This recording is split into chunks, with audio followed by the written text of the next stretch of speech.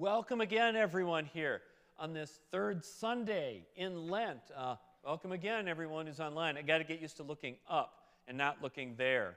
I won't lie, again, I don't miss having the camera right there. But welcome, everyone. I'm sure everyone's been following the news these last, I think it's been almost 3 weeks now that Russia's been involved in this invasion of Ukraine. And following the events, it's very depressing, of course. Watching how Putin thought he came in and was just going to steamroll the country really quickly. And we're starting to learn, I'm sure you've all heard about the infamous 40-mile convoy that got stuck. One of the things I learned about this, and I just found this out, is that Putin sent his soldiers in their dress uniforms because he thought he was going to win so easily that he wanted them dressed nicely for the victory parade. Well, that didn't work, and he didn't have enough supplies. And, of course, the history nerd that I'm like, who was that French king who went into Russia without enough supplies, Oh, yeah. History does seem to repeat itself, but you're watching this. So he comes in, and of course doesn't get his quick victory. So what does he do? He falls back to doing what he did in Chechnya and in Syria, which was, let's just drop missiles and bomb indiscriminately, and eventually they'll get tired of people dying and give in. And that's what he's doing again. And so you're watching, hospitals and all these buildings getting shelled. It's utterly depressing. And then you go, well, why is all this happening? And you get into these weird abstract reasons like the essence of Russianness and pride, and I'm like, holy mackerel. It brings home, when you watch this, the reality of how senseless and stupid so much war is, right? Ukraine was never going to invade Russia, right? A country with 3 times its population, yet here's this big country feeling threatened by it, and what you see, when I see all those buildings getting blown up, I look around, I just see innocent people getting caught up in the actions of people who are very powerful. So it's sort of like the powerless getting hurt by the powerful in order to keep and expand their power. And if you look at human history, you don't have to study it very long to see that this happens a lot, right? All the times when various invading armies would come in, they'd get into the city, they wouldn't just take out the king, they'd kill every man, woman, and child. Well, why? What did that baby do to you? Well, nothing. But maybe he'll rise up later against me. This kind of thinking. Human history is so full of powerful people just steamrolling those who have less power. And it isn't always the history of generally good, nice, kind people trying to be nice, and every now and then there's a little bitty bad apple. And I'm not saying that all people are evil or that we're intrinsically all violent, but I do think as human beings we are full of selfishness and greed, and I think we can easily rationalize horrible things when we feel like it's somehow in our self-interest or when we think there's something to be gained or when we feel threatened by it. And so then, as people of faith, of course, we sit here and we watch these things happening. We believe, right? We teach that there's this one God, this one loving, compassionate God who made the whole universe, and we have to grapple with what we're going to say about where God is when all this stuff is happening. And what do we usually say? We got some different answers. One is, it's just bad luck. Right? When a tragedy happens, it's just bad luck. It's nobody's fault. There wasn't anyone, nobody was being malicious. It just happened, like a lightning blast or a hurricane or something, right? It kind of natural disasters kind of seem this way to me in some sense. You can't make lightning not happen, But I could say, on the other hand, well, okay, yeah, you didn't make the lightning happen, but you did choose to go golfing in the monsoon. I mean, are we really without agency in all these things? And how often is it that a purely random tragedy happens that could not have somehow been prevented? I think those are pretty rare. which is why I think a lot of the times we start looking at sort of our answer number 2, which is it's really, it's somebody's fault. Somebody somewhere in the line of causality did this. They maybe weren't mean. I mean, they could have been mean. Some people just seem to be mean. Or maybe they were just, they indirectly did it. They didn't, they didn't try to hurt someone, but they didn't try not to. I think of that mine spill. There was a big mine spill in Mexico a few years ago. Is it Cananea, I think is the place it's called? And there was this giant, one of these tailings ponds full of heavy metals and toxic this and that. And the wall burst on it, and this orange-colored stuff came pouring down the river. All these villages, kids started getting cancer, and people got ill all over the place, And you think of that like, well, I don't think the mine wanted that to happen, but did they spend as much money as they could have spent to reinforce it as much as they could have? I don't know. But then we all, of course, have sort of answer number 3. They got what they deserved. We see a tragedy and we feel like maybe that tragedy is just. They got what they deserved, right? I mean, I won't lie. If Putin gets struck by lightning, I'll probably do a little dance. And I know as a Christian I should feel sorry for somebody dying, but I'll admit, okay, maybe he deserves it. He's evil enough, right? When you see somebody who is mean do something like that, you go, well, maybe it was God's cosmic justice. Which brings us to number 4. It's God's judgment. It's a punishment. They didn't just get what they deserved by accident. God somehow had a hand in it. Or if you're Oprah, it'd be the universe. But, the mean guy, you would say, got killed because did God motivate the killer? Did God rearrange the things that happened in the world to make the person die? The guy goes and decides he's going to be a terrorist and he's going to go bomb the town square, but while he's building his bomb, he wires it incorrectly and it blows him up. It's real easy to go, well, you got what you deserve, dude. Maybe God made the wires spark. And of course, if you think that and you believe that, that God is busy punishing the bad, rewarding the good, then in a sense that would make total sense. But what if you start to employ that logic in reverse? If something, could you say that if something bad happens to someone, that then is the evidence that they were doing something wrong? That's the proof, right? The tragedy happens, they must have done something to deserve it. There must be something. And if God is in the tragedy-making business, then if the tragedy happens, then obviously they're on God's bad side somehow, right? I mean, isn't that a logical inference? I mean, I know if you dig into logic, the converse is not always true. They'll tell you that in Freshman Logic 101, but we do that with our minds. We flip it, Maybe the guy who had something bad happen to him, maybe the guy who gets hit by a train, say he got hit by a train, but maybe somewhere in his life he was doing something bad. Maybe we just didn't see it. Maybe he was cheating on his wife, got what he deserved. Who knows? One of the hardest things about being a Christian is trying to answer these questions about tragedies and suffering. Why does it happen? I mean, some people are super kind, and they're the nicest people in the world, and they never hurt a fly, and they end up getting cancer. And then you got a Joseph Stalin who kills 20, 30, 40 million, we're not sure. And he dies of old age at home. That's a fair, God. Why didn't you give him a hit by a train? Where's the justice? Where's the justice, God? And when I sit there and I turn on my news or I scroll through my news and I'm watching all these things going and Ukraine, these buildings being shelled, and they're really being shelled because Putin's troops are so incompetent they can't win a war.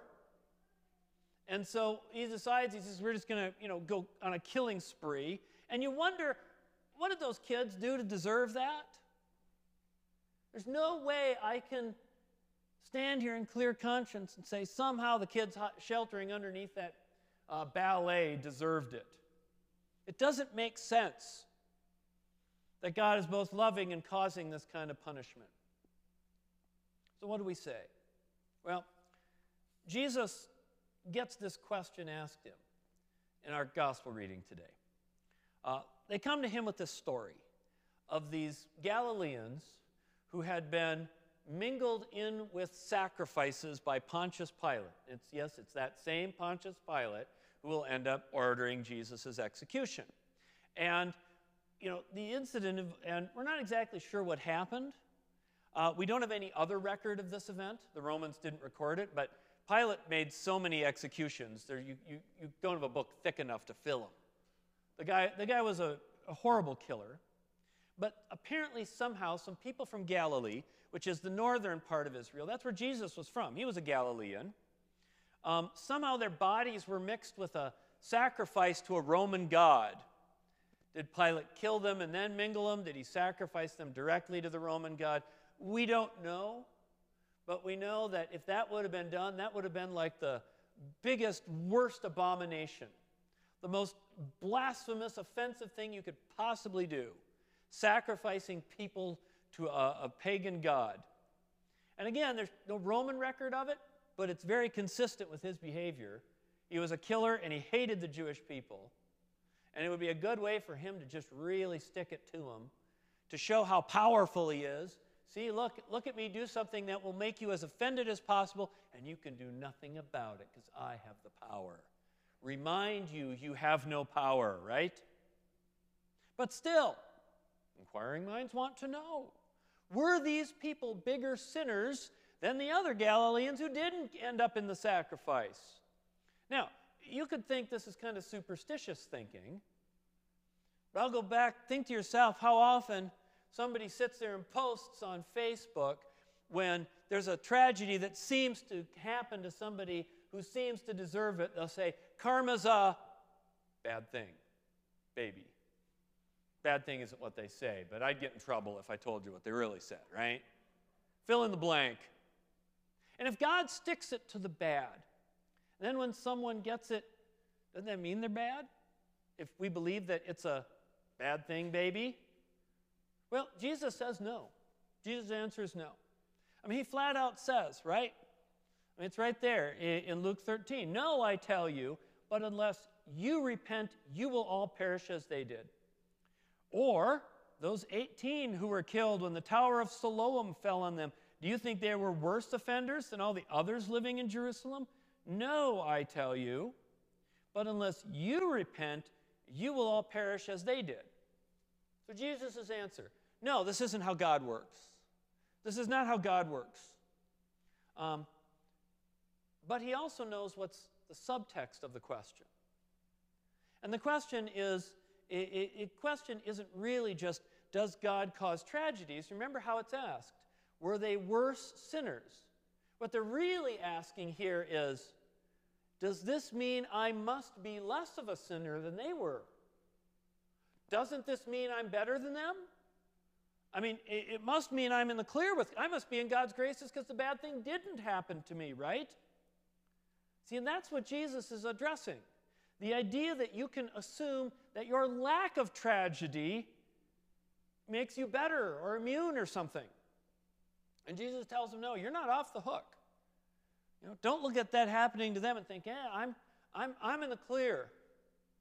Look at your own ways. Change yourself. Repent, right? That's what repentance means, to change your mind. Change your mind, or you will face this from God in the final judgment. Don't think that because it didn't happen to you that you don't have to hold a mirror up to your own life. The people of Ukraine are not bigger sinners than you. But unless you change your ways, you will have to answer to God. Which brings me back to Pilate, right? This is not really a story about people being punished or not. This is a story about power. That's what Pilate is doing. He's exercising power. Pilate had lots of power. He was the governor of that area that we now more or less call Palestine, Israel. And Rome had given him a mandate and pretty much a blank check to do whatever was necessary to keep that territory in the empire. And the Palestine territory was considered by the Romans one of the most difficult, least obedient, least compliant territories in the entire empire. It was the worst assignment if you were a Roman who wanted to climb the ladder. And you got assigned it because there was more fighting, more rebellion, more politics. And Rome basically gave Pilate a blank check. Do whatever you have to do to prevent a rebellion. Kill, execute, whatever you have to do. Rioters, criminals, revolutionaries, runaway slaves, you do what you need to do. It had nothing to do with truth or justice or right or wrong or good or bad. Pilate's job wasn't to only punish the bad, it was to maintain power. That's a different question here, right? And if killing innocent people maintained power, then you did that. You did that. And Pilate, again, was notorious for being ruthless in his exercise of power. He'd killed hundreds at a time. He didn't care. So the Galileans, I would bet, were killed to make a statement. To make a statement. Whether they rebelled or not, it was a statement about, this is what I'm willing to do to you. See how bad I'm willing to be. You want to have your little religion, be careful, don't double-cross me. I'll show you how awful I can be. It was an exercise in power. Killing innocent people is just a tool of power, whether you're Pontius Pilate or Vladimir Putin. And when we see tragedies and we see innocent people suffering, Jesus is asking us to ask a different question. Do we see them as opportunities for us to learn to do better? Do we take the occasion to look at the dynamics of power at play? Who has it? Who's protecting it? Who's using it? Do we look at ourselves and ask us if we're participating in it? I mean, I wasn't there in that retention pond in Mexico chiseling away at the tailings pond, but did I go to the shareholders meeting and vote to renew the contract of the CEO who promised he would give me a better return on my investment by cutting out unnecessary procedures? And did he cut out safety procedures and then I got money from him cutting that out? Maybe I can't quite wash my hands yet, can I? You see, I may not have been the one who did it, but I'm a part of it. So instead of shaking my head and going, oh man, that's just too bad, Jesus is saying, maybe I should look at myself and change my mind before I get busy trying to blame others. You see, as a pastor, one of the things that you do is you see tragedies firsthand. You see people after the crash, after the disease, after something's happened. You're often even there when it happens. And we always ask this question, why did God do this?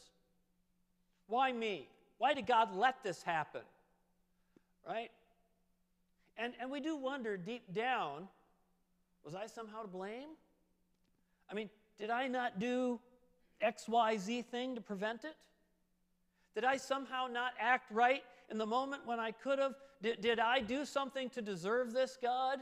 And you look back in your own closet and there's a lot of skeletons there.